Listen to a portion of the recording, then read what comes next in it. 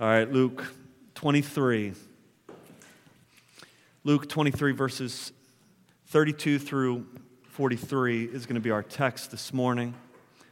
And please follow along as I read this. Luke 23, verse 32. Two others who were criminals were led away to be put to death with him. And when they came to the place that is called the Skull, there they crucified him and the criminals, one on his right and one on his left. And Jesus said, "Father, forgive them, for they know not what they do." And they cast lots to divide his garments. And the people stood by watching, but the rulers scoffed at him, saying, "He saved others, let him save himself, if he is the Christ of God, his chosen one." The soldiers also mocked him, coming up and offering him sour wine, and saying, "If you are the king of the Jews, save yourself." There was also an inscription over him, "This is the King of the Jews." One of the criminals who were hanged railed at him, saying, "Are you not the Christ? Save yourself and us." But the other rebuked him, saying, "Do you not fear God, since you are under the same condemnation? And we indeed justly, for we are receiving the due reward of our deeds, but this man has done nothing wrong." And he said, "Jesus, remember me when you come into your kingdom." And he said to him, "Truly, I say to you, today you will be with me in paradise." This morning I'm titling my sermon, "Preoccupied with Jesus." Let's pray and ask God for his help this morning. Father, we come into this passage, into this word today, and we recognize that this is your word to us. It's living and powerful. I pray, God, that you would give us hearts to receive this, ears to hear it. Do a work in us. Help me as I preach it, that I would preach your truth and not mine. It's in Jesus' name we pray. Amen.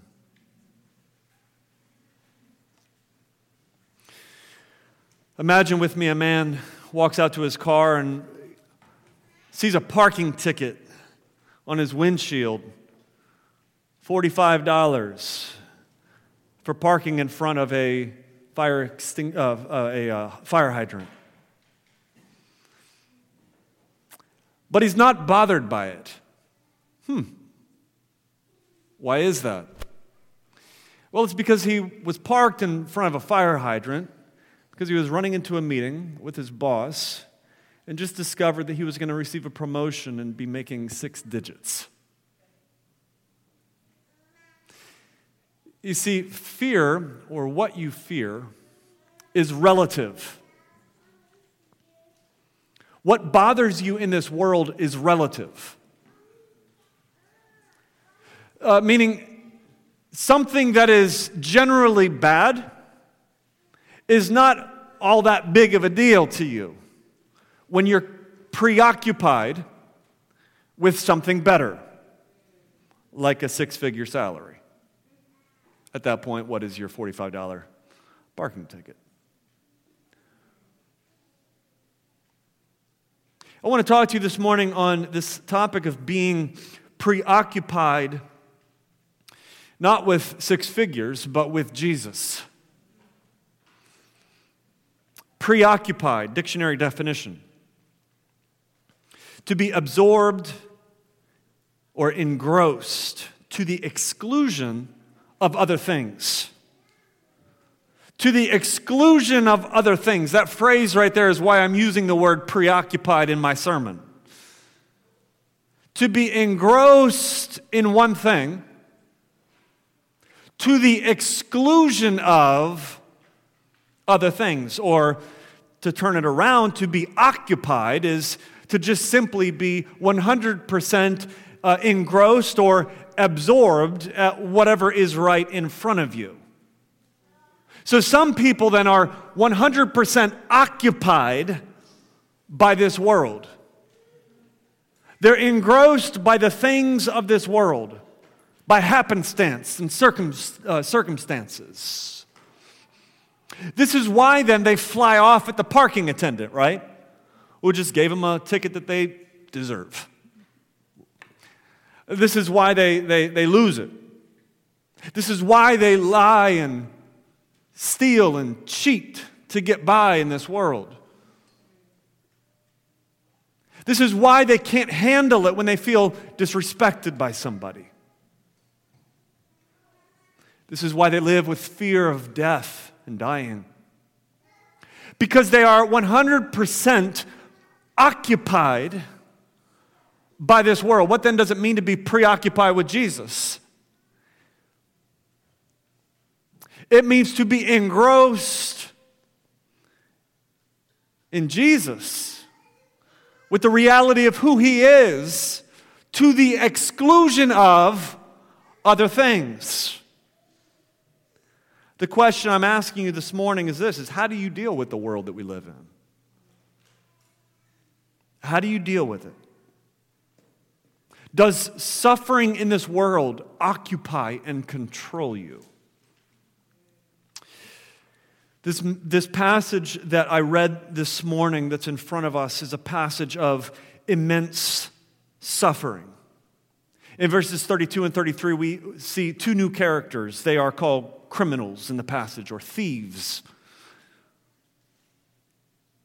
This sets the stage for us because we see now that Jesus is crucified as a criminal between two criminals. What shame He bore. While He's being crucified, in verse 34, they strip Him of His clothes. They divide His garments, and then they begin gambling for who gets to keep His garments. Ultimate shame. Ultimate disrespect. And in this suffering, we see the attitude of the world. There are three groups of people here. First, we see the people themselves, the bystanders. They stood there, verse 35, watching. Also in 35, we see the second group of people, and that is the rulers of Israel, the elders of Israel, the leaders. What are they doing? They're mocking Jesus. They're mocking His claim to be Messiah or Christ. And they say, if He's the Christ, then let Him save Himself. And there's a third group of people, the Roman soldiers. Now, it was completely against their ethical code as Roman soldiers to mock the crucified. But we've seen plenty of codes broken in Jesus' crucifixion already, haven't we? And as the Roman soldiers see the rulers of Israel mocking Jesus, they just join right in, and they don't mock Him for being Christ, they mock Him for being king. And they say, if He's the king, then let Him save Himself. I just read an article about how Jim Carrey is going to portray Joe Biden on Saturday Night Live. It's going to be good. I don't know what you think of politics. Should we talk about politics now? No. But I've been looking forward to the debates because they're going to be hilarious. All right? They're going to be funny. And Saturday Night Live is going to create some amazing spoofs. All right? Which they always do. SNL does spoofs. And in some ways, what we see happening here is a spoof is created. It's almost like a little SNL scene. He claims to be Christ. He claims to be king. Let's create a spoof and make it look as if He is the king. That's what they're doing here. They're spoofing Jesus. They're creating a parody around this idea of kingship. One theologian said that the king and the kingdom that Jesus announces here is completely upside down. Jesus, the theologian goes on to say, has celebrated with the wrong people, offered peace to the wrong people. He has warned the wrong people, and now he is hailed as king in the wrong way, as a mockery. The mockery continues, and here comes the royal cupbearer, verse 36. A soldier says, let's give him his royal chalice. And in it is sour wine. Sour wine, it was a wine that was so bitter that the taste of it was known to quench your thirst. And it was very cheap. So for that reason, this wine was sort of the drink of the poor man, not the king. This is a mockery. Here, let's give this king his glass, his wine. They put an inscription above his head, nail it to the cross, and it reads, "This is the King of the Jews." The mockery continues. The parody continues. But oh, the irony in all of this. For the first time in this moment, Jesus is actually recognized as king. Oh, the irony. And even though it is all mockery, all disrespect, all shame, it's as if Jesus is preoccupied with his own mission.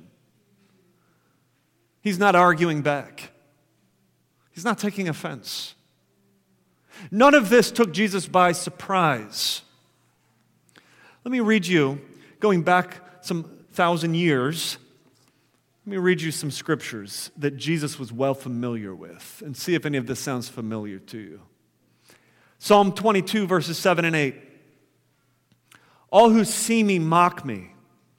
They sneer and shake their heads. He trusts in the Lord. Let the Lord deliver him. Let the Lord rescue him, since he delights in him.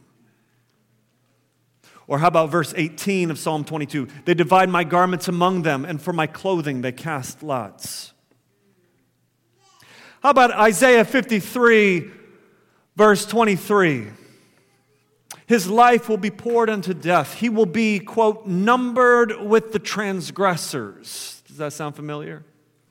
For he bore the sins of many, and check this out, he made intercession for the transgressors.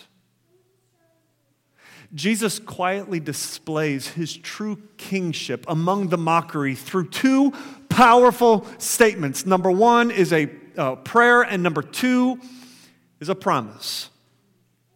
First, we see the prayer in verse 34. He makes intercession for his transgressors. What does 34 say? He says, Father, forgive them, for they know not what they do. What did Jesus say in the Sermon on the Mount in Matthew chapter 5, verse 44? Didn't he say, love your enemies and pray for those who persecute you? How amazing is it? I wonder if the disciples ever realized that in these final moments of his life, he would give them a literal picture, an example of what that looks like lived out. Pray for your enemies. Love them. Pray for those who persecute you. As Jesus dies, he prays, Father, forgive them, for they know not what they do. This shows us what? It shows us that at his core, Jesus has a heart of forgiveness. And going back to this theme of our own personal guilt, that is good news for you. He's got a heart of forgiveness. And that leads us to the second powerful statement, and that is this promise that he makes. The promise comes in the last verse that I read. Jesus looks at one of the criminals and he says, today you will be with me in paradise, verse 43. What led to that statement? How can Jesus look at one of these criminals and say to him, today you are going to be with me in paradise. Well, that leads me to my second point of this sermon. Jesus was preoccupied with his mission. The criminal became preoccupied with Jesus. The criminal became preoccupied with Jesus. But wait. If you've read the other Gospels, you know that in Matthew, chapter 27, verse 44, and also in Mark, chapter 15, verse 32, both of those Gospels read this: both criminals heaped insults on Jesus.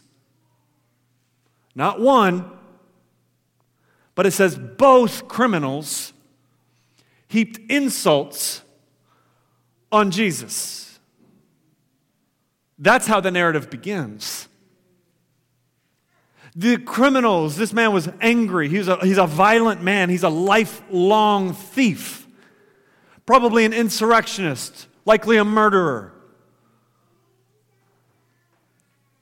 And it doesn't say that he insulted Jesus. It says that he had been heaping insults on Jesus. That sounds like a lot of insults to me. When Jesus prayed, "Father, forgive them, for they know not what they do," he may have even been thinking of this very thief that's hanging on the cross, both of them, and who have been heaping insults on him, as have the people and the soldiers and the religious leaders of Israel. And he prays for all of them, "Father, forgive them, for they know not what they do." And then as the story goes on, it's as if his prayer request is immediately answered in one of the thieves. Because something happens on the cross to one of the thieves. It's so surprising. It's so subversive. It's so ironic that it's hard to even put into words. But while this criminal is hanging nailed on the cross, having just heaped insults on Jesus, he changes. He changes all of a sudden. The other one continues in verse 39. He continues to heap insults on Jesus. Look at verse 39. One of the criminals who were hanged railed at him, saying, Are you not the Christ? Save yourself and us." Now, of course, that is not a humble declaration of faith and a humble request. It's a mocking of this claim that Jesus is the Christ, and even in that mocking is a demand that Jesus do something for him. This criminal continues to go on railing at Jesus.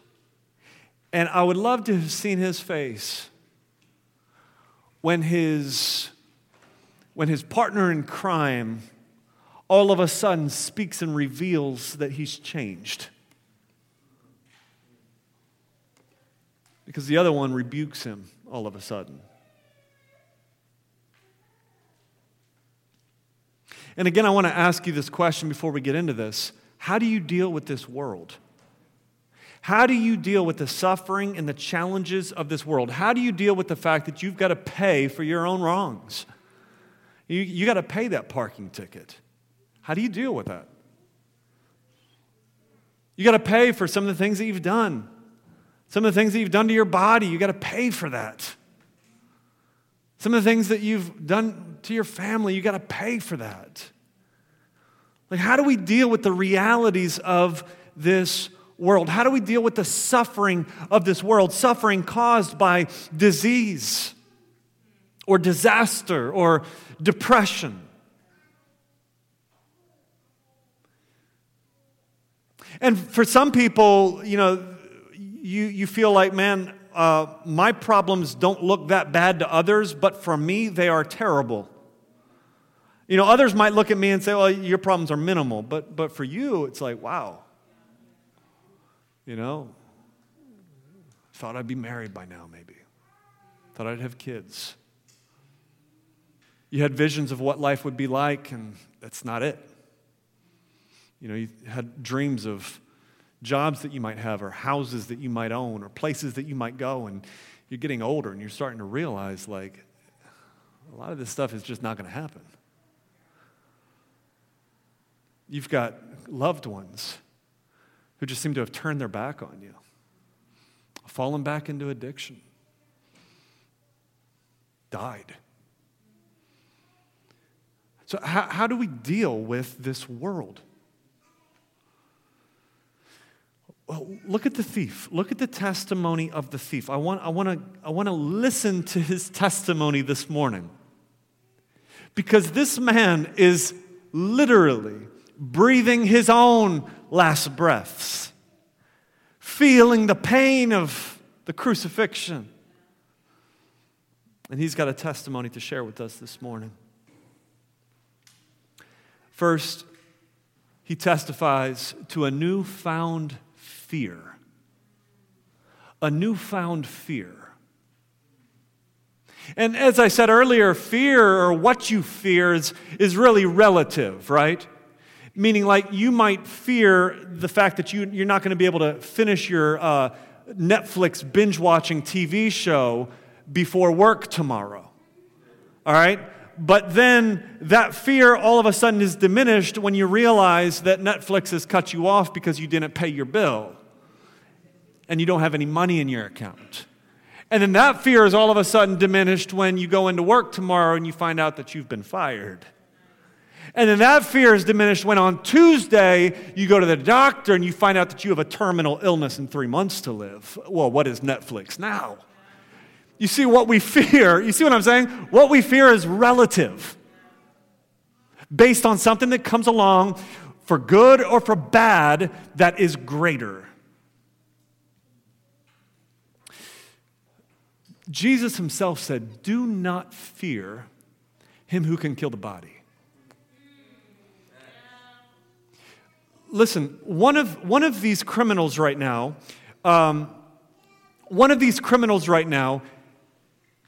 is just simply fearing the loss of his life.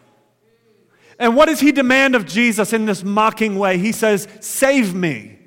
Get me off of this cross." The other criminal has just changed. And all of a sudden, he doesn't fear what he once feared. Think about it. He probably feared the arresting soldier at one point. He feared the man with the whip. He feared the man coming up with the spikes in his hand. He feared the cross. He feared the shame of the people as he hangs there naked and dying and being mocked. And all of a sudden, he doesn't fear any of that anymore. He's looking at the soldiers. He's looking at the people. He's looking at the reality that in the next couple hours, he will be dead. And he has a newfound fear. His fears have been replaced by something greater. Jesus says, "Do not fear him who can kill the body," but then he goes on and he says, "But fear him who can throw body and soul into hell." Listen, these criminals are not armchair theologians sitting in an ivory tower somewhere having a debate on social media about who to fear in life. These are two guys in the same situation, suffering, hanging on a cross, and one of them fears what he's going to lose in this world, and the other one, who once feared that, has had that fear now replaced with the fear of him who can throw body and soul into hell. And this is what he says to his partner. He says, "Do you not fear God?" Verse 40. He rebukes him. Do you not fear God? Fear of God is the beginning of conversion. I think you know that you're saved when all of a sudden everything else is diminished and you fear God. He goes on, newfound fear that turns into newfound repentance. Someone once said, "Be thankful for bad luck. Without it, you would have to blame yourself." We live in a world where we don't want to take responsibility. Nobody takes responsibility. We're going to blame it on bad luck. We're going to blame it on our spouse or our kids. We're going to blame it on our family that we grew up in. We're going to blame it on the neighborhood we grew up in. We're going to blame it on whatever we can blame it on, but we are not going to take responsibility for our own junk. But look what happens in this man who has just been changed hanging on a cross. In verse 40, look at verse 40 with me. He says, "Do you not fear God, since you are under the same sentence of condemnation?" Verse 41, "We indeed justly." Everybody say justly. This is justice for us. He's saying we're getting justice right now. "For we are receiving the due reward of our deeds." The other thief doesn't want justice. The other thief doesn't want to get what he deserves. He's still in denial. He's still going to blame everybody else. He just wants to get off this cross. But this other thief has changed, and all of a sudden, he's taking responsibility for his actions. He's saying we're getting what we deserve. Listen, church, you cannot turn from sin that you don't first own. You've got to own your sin in order to turn from your sin. You've got to say, it's my fault. You see, the unrepentant says, get me down off of this cross. The repentant says, I'm hanging here because I deserve it. The unrepentant mocks and says, oh, you're the Christ, what are you doing for me? And the repentant says, do you not fear God? The unrepentant says, well, it's everybody else's fault, but not mine. And the repentant says, I'm getting what I deserve. Look, I'm not saying that culture, difficulties, challenges, family background, I'm not saying that these things cannot be a powerful influence or a motivator in why we do some of the things we do and why we think some of the ways we think. But nothing outside of you causes you to sin. You see what I'm saying? Like, you're held responsible not for your upbringing, not for your circumstances or influences around you, but you're responsible for your sin. For your choice to be led by all of that than led by Jesus Christ. The thief hanging on the cross has newfound fear, which turns into newfound repentance. And he takes responsibility for who he is and what put him on the cross. Thirdly, he has newfound belief. All of a sudden, he believes. Look at it. Verse 41, he says, this man has done nothing wrong. That word wrong means improper or unrighteous or out of place. Think about this with me. This thief has never read one page of a theology book. He doesn't know anything about the virgin birth or the doctrine of impeccability or anything about imputation of Christ. He doesn't know anything about the sinlessness of Jesus Christ from a doctrinal and theological perspective. But he's come face to face with Jesus. And his experience with Jesus is enough to convince him that he has done nothing unrighteous. He has done nothing improper. This man is hanging here as an innocent man, and there's even a sense here, I don't want to take this too far, but there's a sense here in which he senses something about substitution. He says, he's hanging here for what we've done. We're here for what we've done. He's innocent. He's innocent. All of a sudden, this man believes in the Lord Jesus Christ. Faith comes by hearing. And you say, well, what did he hear? Well, Jesus just said, Father, forgive them, for they know not what they do. He knows that this man not only is a good man, but he is a forgiving man. He's got a heart of forgiveness. He's also heard Jesus say, my God, why have you forsaken me? Listen, this man is a Jew. He knows the Old Testament. He knows these scriptures that Jesus is pulling from. He knows what Jesus is claiming to be. And in this moment, he puts his faith into Jesus. And some people are going to want to separate faith from trust. And I'm going to say faith and trust are the same thing. You cannot have faith in Jesus but not trust him. This man has faith in Jesus, and it is synonymous in his trust. Because his very next words are, Jesus, remember me. He's falling into death, believing that Jesus is going to be there to remember him when his kingdom comes. He is trusting wholeheartedly in Jesus Christ. It is a childlike trust indeed, but it is trust nonetheless. Now listen, what saves you? What saves you? Is it your good deeds? Is it the fact that you've really lived up to your confession of faith? Is it the fact that you've come to church every Sunday? Is it the fact that you wear a mask out in society? What is it that earns favor between you and God? How can you be saved? Is it your baptism? Is it the number of Sunday school classes you've sat in?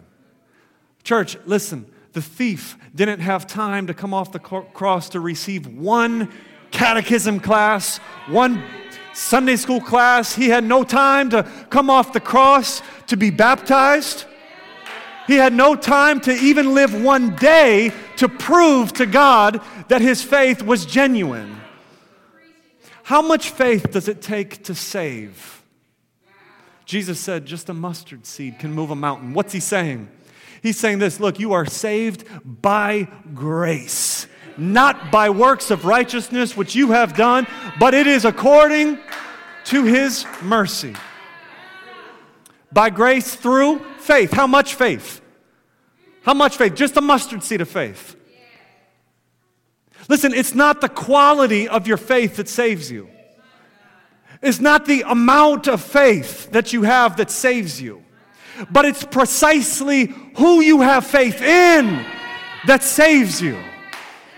And this thief hanging on the cross placed just a mustard seed of faith in the Lord Jesus Christ, trusted in the Lord Jesus Christ, and God accounted it to him as righteousness. Fourthly, this culminates for him, and I'm done, in a newfound desire. A newfound desire. Let me remind you, one thief on the cross has a desire to remain in this earth. His demand of Jesus is, get me off of here so I can live. You know, I'll deal with these nail scars. I'll deal with the shame and the ridicule of the people. I just don't want to die. His hope is in this world.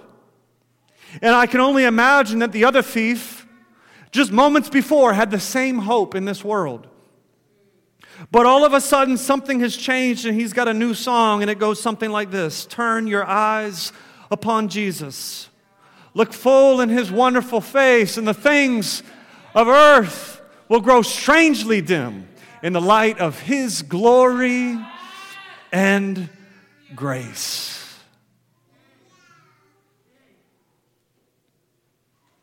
And all of a sudden, he has a desire for a city he's never seen.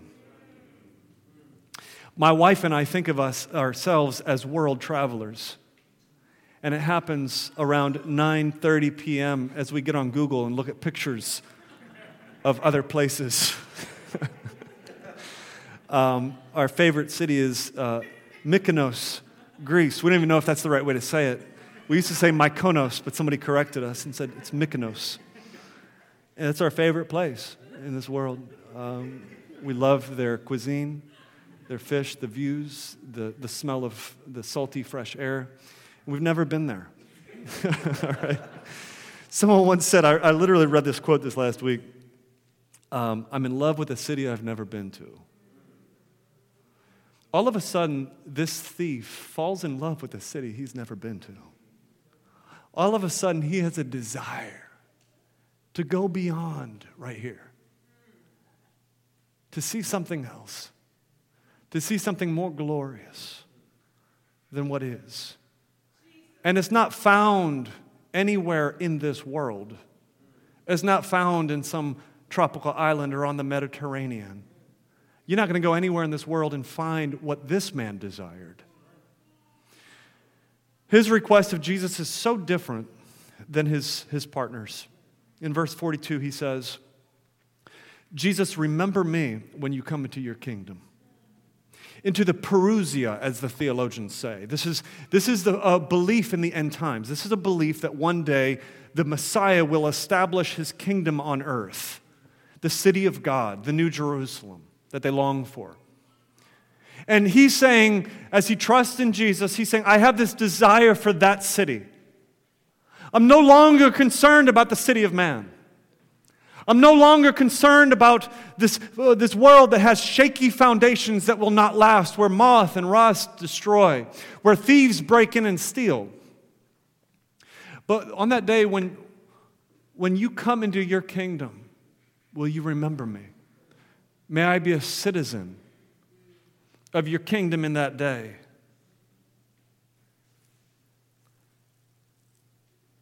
He's willing to die at this point. He's willing to follow Jesus through death and into Jesus' kingdom. Have you ever heard the phrase location, location, location? What does that apply to? Real estate. First time I heard it, my wife and I, when we first got married, we were thinking about buying a house, which happened years later. But as every young married couple, they think they're going to buy a house right away. Don't do it. Not a good idea, probably. And somebody told us, it's the first time I ever heard it. I remember somebody saying, location, location, location. I was like, you just said that 3 times. That probably matters. And then we finally bought a house and ignored that advice. If you know anything about our area, actually, when I bought in this neighborhood, I learned about redlining. And I'm not going to get into all of this right now. I just don't have time to go into it. So just not in my neighborhood. Find that book. All right? Well, because of redlining, house values this side of Utah plummeted because of the way that racist real estate laws shaped neighborhoods and determined house values. So if you go across Utah, east of Utah, your house value triples. And some of you that might live east of Utah say, I know, just look at my rent or my mortgage. So I live west of Utah. Now, here's my point. If you take my house as is, with its scuffed up front door, the screen's all busted out because of my dog, I've got old windows, no central AC, and leaky plumbing. Take my house as is and put it on Park Avenue. What happens to its value? Look, same house, different location. All right, let's forget Baltimore. Let's take my house and put it in Manhattan. All of a sudden, $2 million, $3 million. Same house, different location. Jesus said this, location matters. Location matters. Jesus said, don't store up for yourselves treasures on earth where moth and rust destroy. But location matters. Store up for yourselves, somebody help me out here, treasures in heaven. Treasures in heaven. All of a sudden, as this man has new desires, something changes. He no longer places his hope in this world and on this earth. This thief places his hope now in heaven. Look, same hope. His hope is hope. Hope is hope. But he's changed the location of his hope. It's no longer found where moths destroy, where corrosion breaks down your hope. I wonder if your hope is located here or in heaven. Now listen, location matters. If heaven is of infinite value and infinite worth, how valuable now is your treasure that you've placed there? It's infinite. His desire changes, and he places his hope in the kingdom that is to come. Jesus says this as we close. He says, I'm going to do you one better. Look at verse 43. He said to him, truly I say to you, today you'll be with me in paradise. The thief said, remember me on that day when you come in your kingdom. And Jesus said, tell you what, today you're going to be in paradise with me. This is amazing. This is amazing. Jesus dies, mocked as a king. In all reality, the true king demonstrated through his prayer of forgiveness and through his promise that there is victory beyond this death. That victory is accomplished in this moment, and then 3 days later, Jesus rises from the dead and assures that all of us who trust in him have the same kind of hope. Isn't it amazing that a thief hanging on a Roman cross, condemned to die, will join this day as a victor with Jesus Christ and will be ushered into paradise by God's grace? Hallelujah. What a Savior. Guilty, vile, and helpless, we, spotless Lamb of God was he. Full atonement. Can it be? Hallelujah. What a Savior. Can I close with one more question? How does a brazen criminal all of a sudden have this kind of faith? Because according to Zephaniah chapter 1 verse 17, God said, I will bring distress on mankind so that they shall walk like the blind. Because they've sinned against the Lord, their blood shall be poured out like dust and their flesh like dung. The problem with humanity is not that we just do some bad things, but it's that we are blind. The thief's problem was not the fact that he stole some things or murdered somebody. His problem was the fact that he was spiritually blind and on his way to hell. How can he now all of a sudden have faith in his last moment on the cross?